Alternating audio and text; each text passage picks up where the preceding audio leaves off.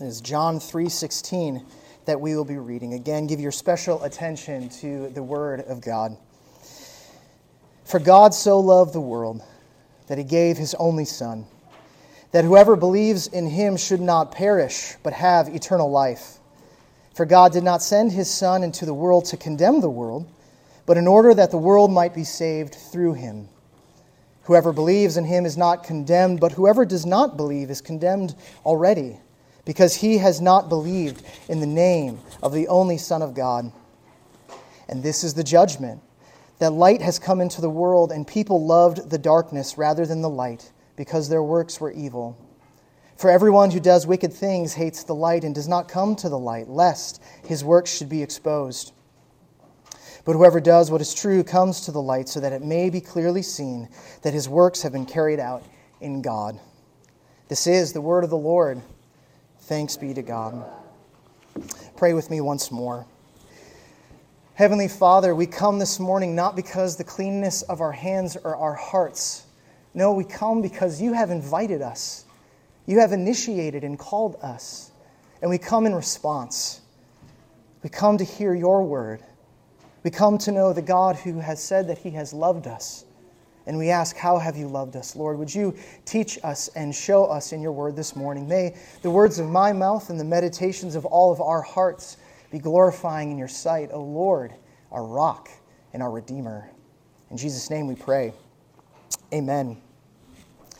In 1999, the alternative rock band, Blessed Union of Souls, released what became their most famous song to date. It was a song titled, Hey Leonardo. Most of us who would remember it as the She Likes Me for Me song. It was the song about a guy who found the perfect woman. Perfect, you say. What made her so perfect? Well, she liked him for him, right? It wasn't because he was like Leonardo DiCaprio, who happened to be a heartthrob in 1999, right? Or funny like Jim Carrey, who happened to be funny in 1999, right? Perhaps no longer. But she likes him even though he's not rich or charming or tough, nope, or anything else for that matter. Instead, he says she sees his faults, his indecisions, his insecure conditions, and she likes him, perhaps loves him. Within all of us is this deep longing to be loved. Is there not? For someone to see the fullness of our shortcomings, our faults, our ugly moments, and to love us. To love us. Love like that is almost too stupendous for words, right? And it's not a bad thing to long for this. In fact, I believe it actually reflects that we are made in the image of our God who is love, right? Father, Son, Spirit, who exist in perfect love between these persons. And this God loves us more completely than we could ever dare imagine or hope for. However, in our culture today, there is this attempt to realize this longing, right, for this love. But it often comes in the form of saying, you must love me for me, right? You must love me regardless of the moral content of my life. You must accept the dark things that I might love or desire, and even maybe love me on account of them. Celebrate me on account of them. See, many imagine a God who simply loves them and celebrates them in light of whatever they do, right? And whatever they want to live for. This must be God, right? Because God is love. These people have made an imaginary God that ultimately only reflects themselves. You should ask yourself, is that me? Have I made a God in my image? Right? He's so great because he likes me for me and likes all the things I do. Perhaps for many of you this morning, you know that there are things that you do, say, think that are not good, kind, worthy of celebrating. But if you're honest, right, these things stay hidden in your lives. What comes front and center are the good things, the polished appearances, the choicest of our virtues and qualities. Right? You do plenty of things that look moral and right. And perhaps you even point to them and assure yourself, see, I am a good person. I am worthy of love, of God and everyone else. Well, there are those of you here as well who know the depths of your sin. You have tried to hide your past, what has come and gone, what you have done, and you know that you have not good in your heart. And you know that there is one who was good, the Son of God given for me, given for you. But perhaps even you this morning, you can fall prey to looking to the things that you do, right? To the religious knowledge you have, the moral upstanding to be the thing that shows you as right before God, worthy of His love. Whichever you are today, you still share that deep longing to be loved wholly, completely, and forever. God has loved a people wholly, completely, and forever. How? How has God loved us, you ask? Well, our passage teaches us this, that God loved the world by giving His only Son to save it. So you must believe in the Son of God. It's written in your bulletin. If you want to follow along, that's your main idea today. God loved the world by giving His only Son to save it. So you must believe in the Son of God. Now, this believing in verses 16 to 18, which you'll see in your bulletin, requires you to acknowledge that it is only God's gracious initiation towards you that will free you from your condemnation. And then in verses 19 to 21, to believe in the Son means you must flee darkness. You must be rid of your self-deception. Now, as we go to the book of John, being that this is our first Sunday in John, we need maybe a bit of a background. So you might guess who wrote the book of John? John? Yes, good. Indeed, he was one of Jesus' 12 disciples. He's likely writing this at least 50 to 60 years after Jesus lived, died, and rose again. So we're thinking 80s, 90s in that first century. And his audience, on one level, is everyone. But even in more particular, he likely has a target on the Jews. The Jews who are mourning and wondering something, because just recently in 70 AD, their temple, the place where God was prayed to, worshipped, and His presence had been destroyed. And they wondered, where is our God? When will He come and save us? Where is that Savior, that Messiah? And so John is writing to show them, and everyone for that matter, that Jesus is the Christ, is the Savior. He was the one they were waiting for. And not only for the Jews, but for all people. That's the purpose when you think about the book of John. That's what it's about. Now, the context for our specific passage in John 3 reaches back, well, certainly to the beginning, but at least to John 2. You see, in John 2, Jesus strolled into that temple, that same one that would be destroyed some 40 years later by the Romans. And what he found was an active marketplace. They were trading animals, they were switching money and all these things.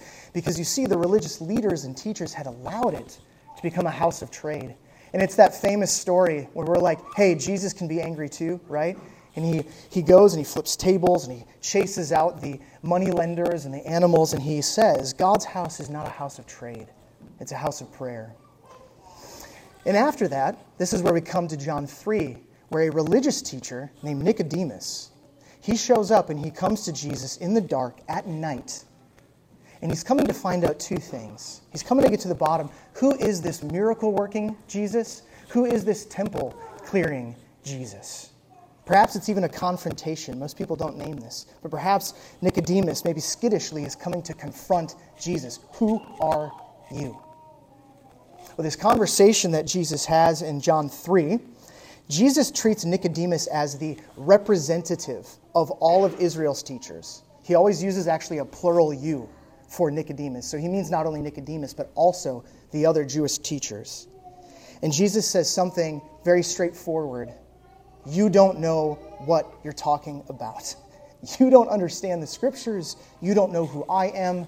And you don't know how to get eternal life. And this is where the conversation is leaving off today, or rather where we're picking up today. Jesus ends his time with Nicodemus by pointing to a time where Israel looked and believed upon what God told them to. And in doing so, they lived. They lived. And so must everyone who wants to receive eternal life. There's your background on John. As we look, we're going to just break up these John 16 or 3:16 through 21 into two sections. So this first section, if you want to focus in on verses 16 to 18, that's where we are. We learn that God loved the world by giving his only Son to save it, which means that you must believe in that same Son to receive eternal life. And what this looks like in these passages, what this means to believe, it means that you must acknowledge that it's only God's gracious initiation to end your condemnation. He does it all. So we must understand about this. So in verse 16, look with me there again. It says what? The most famous verse. I was with a neighbor last night and I said, I'm preaching on the most famous verse in the world. And they said, oh, for God so loved the world, right? I said, you nailed it. Way to go. The thing about this verse, though, is that we often read it and we mistakenly understand it. This word here for so, this itty-bitty word, is not talking about the amount or the degree of God's love. Instead, it's probably better translated, the CSB Bible translates it this way, as in this way. So rather, this love is saying how God loved, not how much God loved. Okay? How God loved. So, for God loved the world in this way. Now, this statement should actually be shocking. It would be to the readers, because you remember these readers, the Jewish teachers, the Jews, they said, for God so loved us, right? He likes us for us, they would think.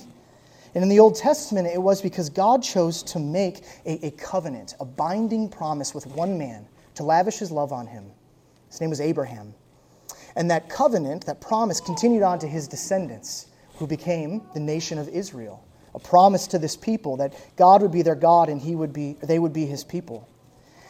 And oftentimes people misunderstand this about the Old Testament. It's not that God didn't love humanity still. He made a covenant with Israel, but the aim of that covenant was that the watching world was to see this loving relationship and was to say, I want that.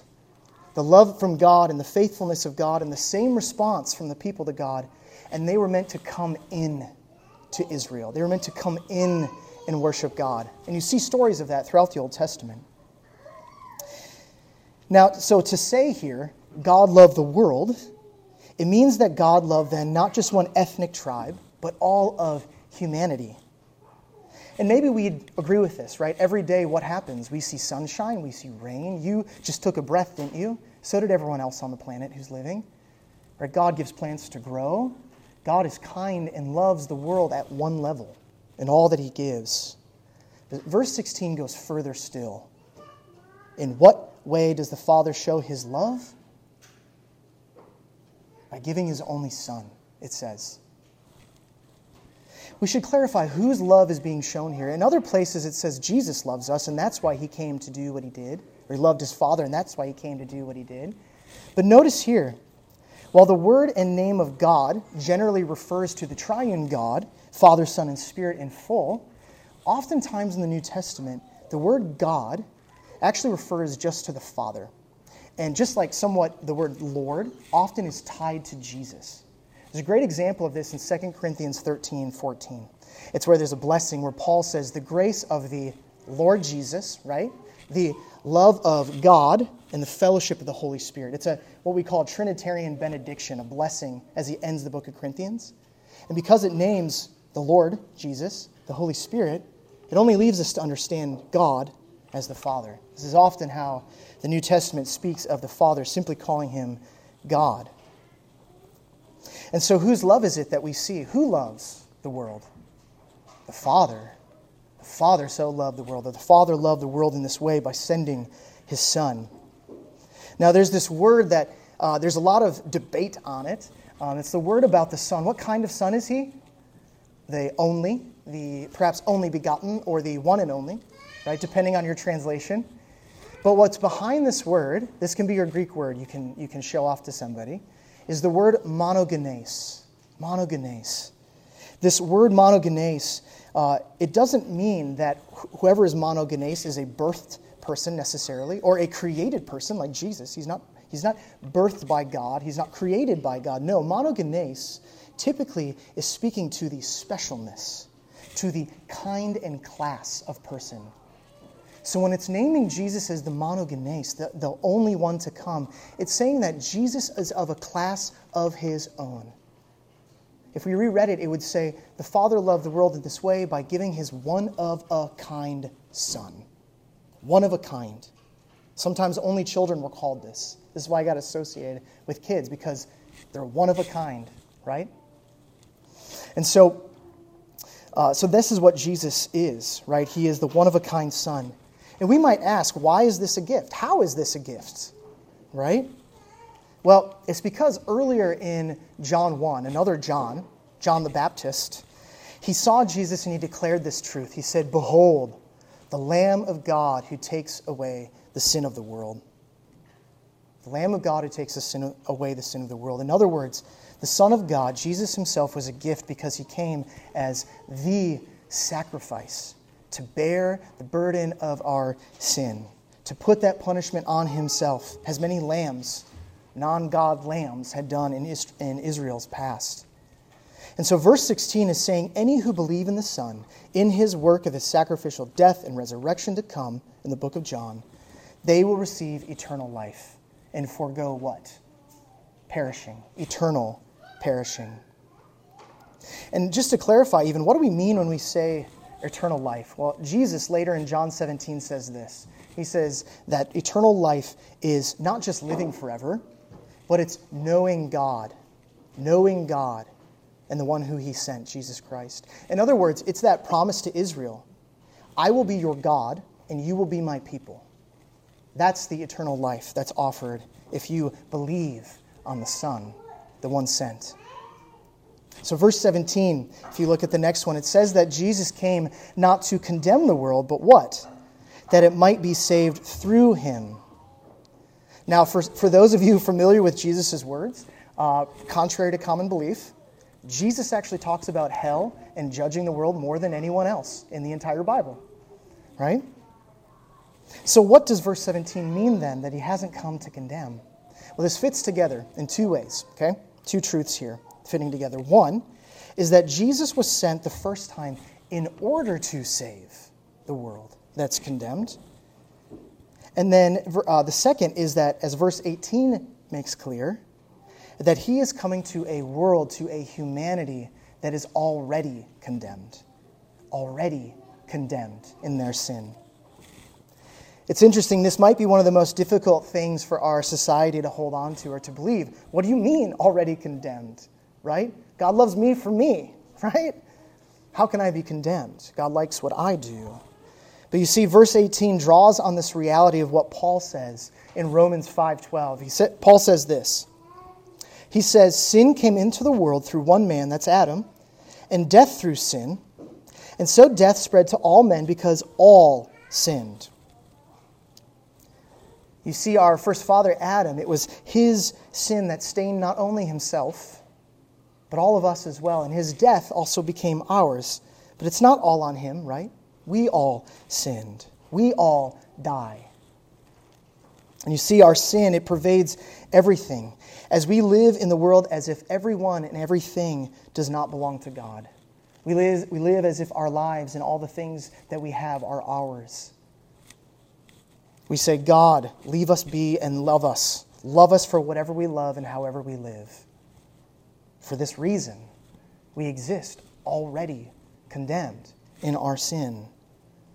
And so what verse 16 through 18, to sum it up, are revealing is that without God's gracious initiation to come to us, to give a son, we are left in our condemnation of our sin.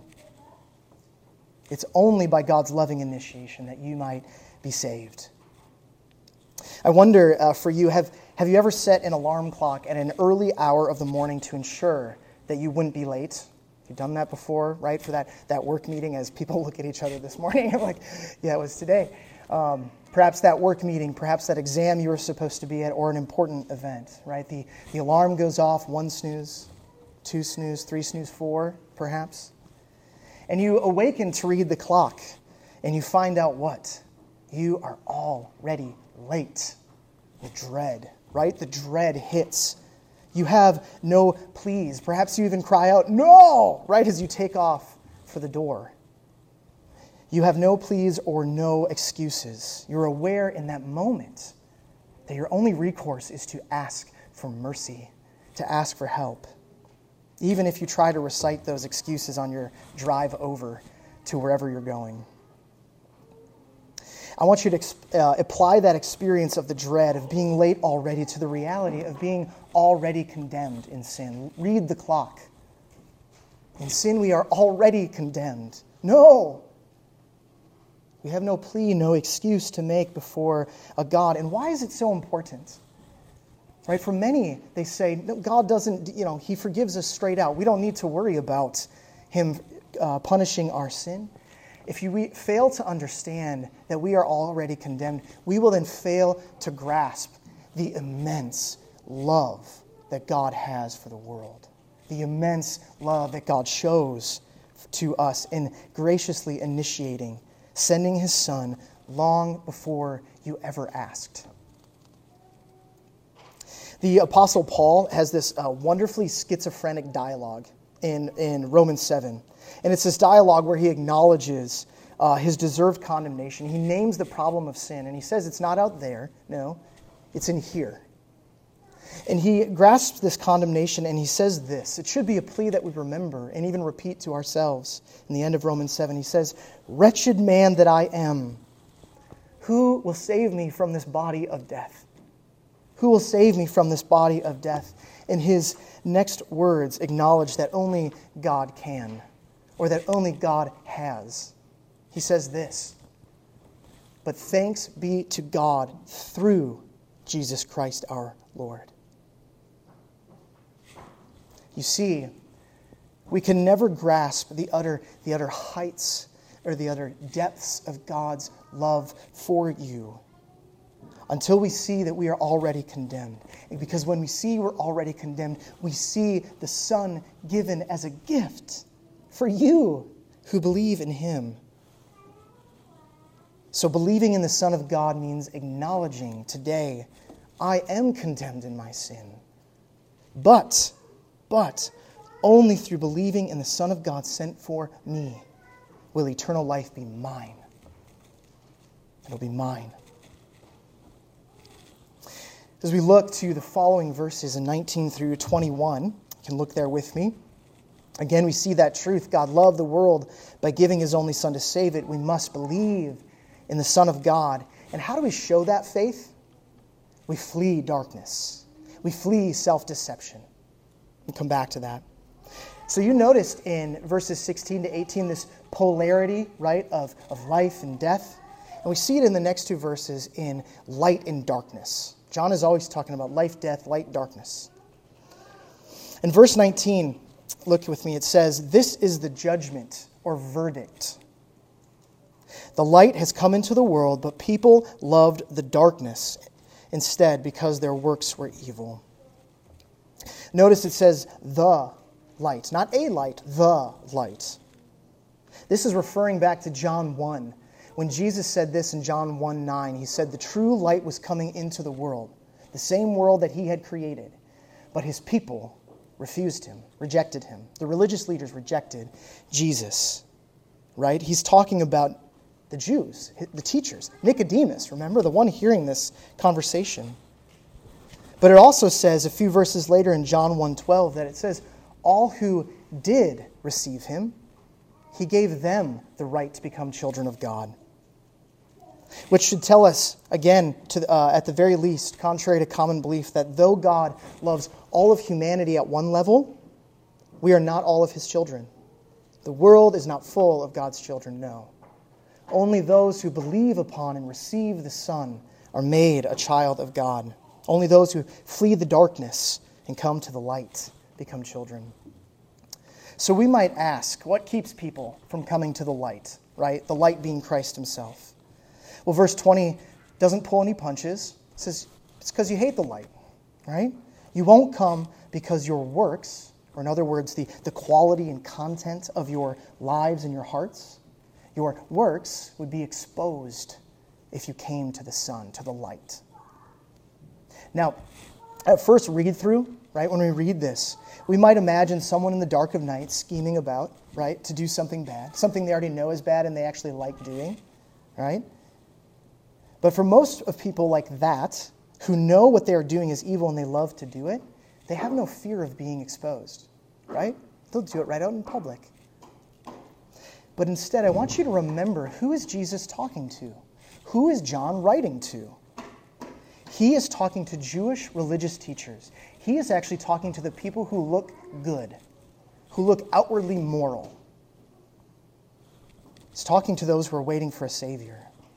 And so with that context, verse 20 is not aimed at the dangerous-looking person doing dirty deeds in the dark. No, but it's more like the person who looks good and moral, perhaps even has ample religious knowledge. That's who this is coming after.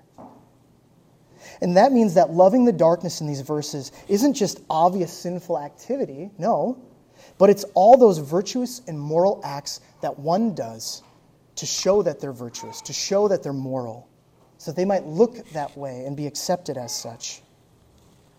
This verse is pointing to the deception of others by those Jewish religious leaders, right, by the Jews themselves, to anyone who says, no, I'm a good person, look what I do. That's what proves it.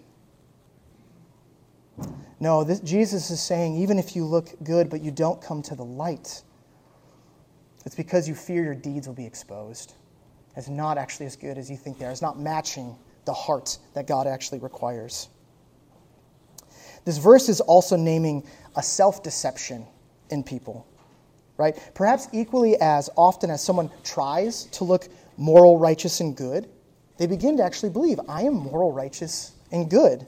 At least as a Wisconsinite, I'm better than the next guy, right? That's our religion. But the Old Testament reading today calls this thinking wrong.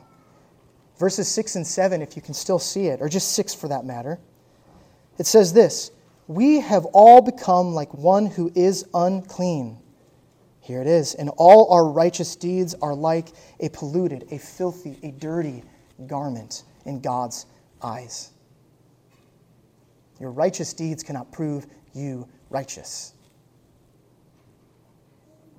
There's a tendency with this self-deception that says, see how moral I am. I don't even need Jesus, right? You maybe have met people so nice that you're like, that person might never come to Jesus because they know that they are so nice. They fail to see that they too need Jesus. But verse 21, to look at the last verse, it tells us who does come to the light. And it says it maybe in a strange way for us. It says, those who are doing what is true in their works, words, and thoughts do not fear bringing them to the light. Right? Comparing them to what Jesus says. They don't have fear of that. Why? Because in doing what is true, in wanting to do these things, they actually want to come into the light. They want to be freed from any temptation to deceive others about their righteousness, about the content of their lives. They understand that verse, that famous one, Ephesians 2, 8 through 10. You might be able to recite for me, right? For by grace you have been saved through faith.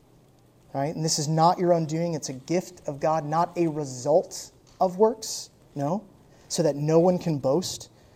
And it goes on saying, we are his workmanship, created in Christ Jesus for good works, to do them, right? But they're works that God prepared beforehand, that we would walk in them. So this answers that last part of this verse. It says, it's in God that these works are done. Or in other words, it's by God's will. The good works that are done, you bring them to the light because they're ones that God prepared for you. In other words, they're for the glory of God, not you. Your good work should say something more about God and less about you. You cannot prove that you are righteous by them. So what becomes clear in verses 19 through 21 is that coming to, loving the light, believing in the Son of God means you, me, we must flee darkness. We must forfeit our self-deception. You have to leave behind those deeds that you look to, whether they're dark and dirty, or if they're moral and good, that you're looking to show yourself righteous. They can't reverse the verdict of already condemned.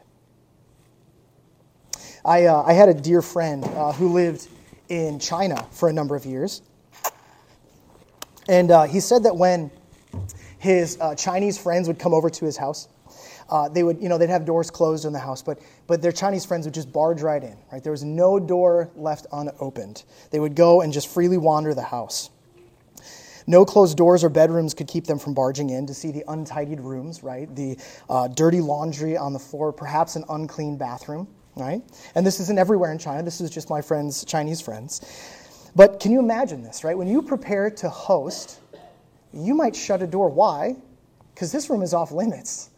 I don't want you to see what's in this room. Don't look in there. Don't check under there, please. I have spent hours cleaning this one square for you to look at. Right? This is the one I want you to see. I've cleaned the space I want you to see. Isn't that how you live your life? Here, shine the light on this part of my life. See how unugly this area is? See how organized, thoughtful, and smart I am. See how put together my family is. Did you see our last family portraits? I have them. Aren't you tired of keeping up the performances, the appearances? Of only posting on social media the good photos, right? The good stories, the sweet moments, the triumphs about being good fathers and mothers, sons and daughters, friends and students, but keeping quiet all the dark, ugly, and difficult things of your life, the addiction type things, the if anyone knew this about me type things. We stuff our darkness of our lust and our rage and our bitterness, our envy, our overly self-conscious thoughts into that off-limits room, and we shut the door fast so they might not fall out. Yes, we refuse to come to the light because we love our sin. We don't want anyone to see that. But what is even more dangerous is that sinful heart that underlies our supposed righteous living. We put out this version of ourselves so consistently that we begin to believe it. Yeah, I am good. Look how clean this area of my life is. We can deceive even ourselves. You see, all the darkness you hide within, all the darkness, how does God respond to it? This is the big question. God loved the world in this way. God loved you in this way. He gave His Son. He gave His only Son to save you. The light of the world made flesh and plunged into our darkness. You see, there is no room in your life or in your heart or in your mind that's off limits. God sees it. He sees it entirely in full. And guess what? He loves you. Not because of the sin. No, He loves you in spite of it. He sends His Son to come and to die on account of it. Have you felt the sweet relief of being exposed in your life? Of having your life laid bare and yet loved? Like the singer in the song, God loves me for me, not because of my sin, but He loves me because He loves me. And He gave His Son for me. Because when you are exposed and still loved, you are ready to flee the darkness. You're ready to stop touching up your life. You're ready to forfeit only sharing the good things and to relinquish the self-deception. Because in return, you get what? God. Eternal life. Knowing God. That's what you get. Today, if you hear this and you have yet to believe upon the Son of God in His life, death, and resurrection, flee the darkness. Today, leave the self-deception. There is sweet, oh so sweet relief in receiving God's gracious initiation to wipe away the condemnation. And there's life, eternal, waiting. Believe in the Son of God. For you here who claim to believe in the Son already, examine your hearts. How often do you point to your religious knowledge, to your words and works as what shows you as righteous before God? Yes, the content and works of your life, they prove the legitimacy of your faith. But indeed, it is only believing in the Son given for you. Get this. If how God loved the world was by giving His Son, then you dare not put anything else out there, believing that will justify you. No. You look and rest in the Son, what He accomplished only. The late and likely most well-known PCA pastor, here in closing, Tim Keller, he's in glory now. He has this famous quote that you likely have heard about the gospel, and it fits so well here today. He says this, he says, "The gospel shows us this. We are more sinful and flawed in ourselves than we ever dared believe. Yet at the very same time, we are more loved and accepted in Jesus Christ than we ever dared hope for." How has God loved the world? He gave His only Son, that whoever believes in Him will receive eternal life. God does not love our sin or celebrate it. No. Instead, the Son of God dies on account of it. So why? So you can have eternal life. Believe in the Son. By the grace and the Spirit of God, believe in the Son. Let's pray. Heavenly Father, we come this morning again not because our hands or hearts are clean, not because our deeds or the stories that we show, the cleanness that we seek to present makes us worthy of coming. No, we come because you have loved us by sending your Son. May none of us rest in anything but the Son. May none of us look to ourselves to show ourselves righteous before God. God, give us the gift of faith, we pray today. It's in your name, Jesus, we do pray. Amen.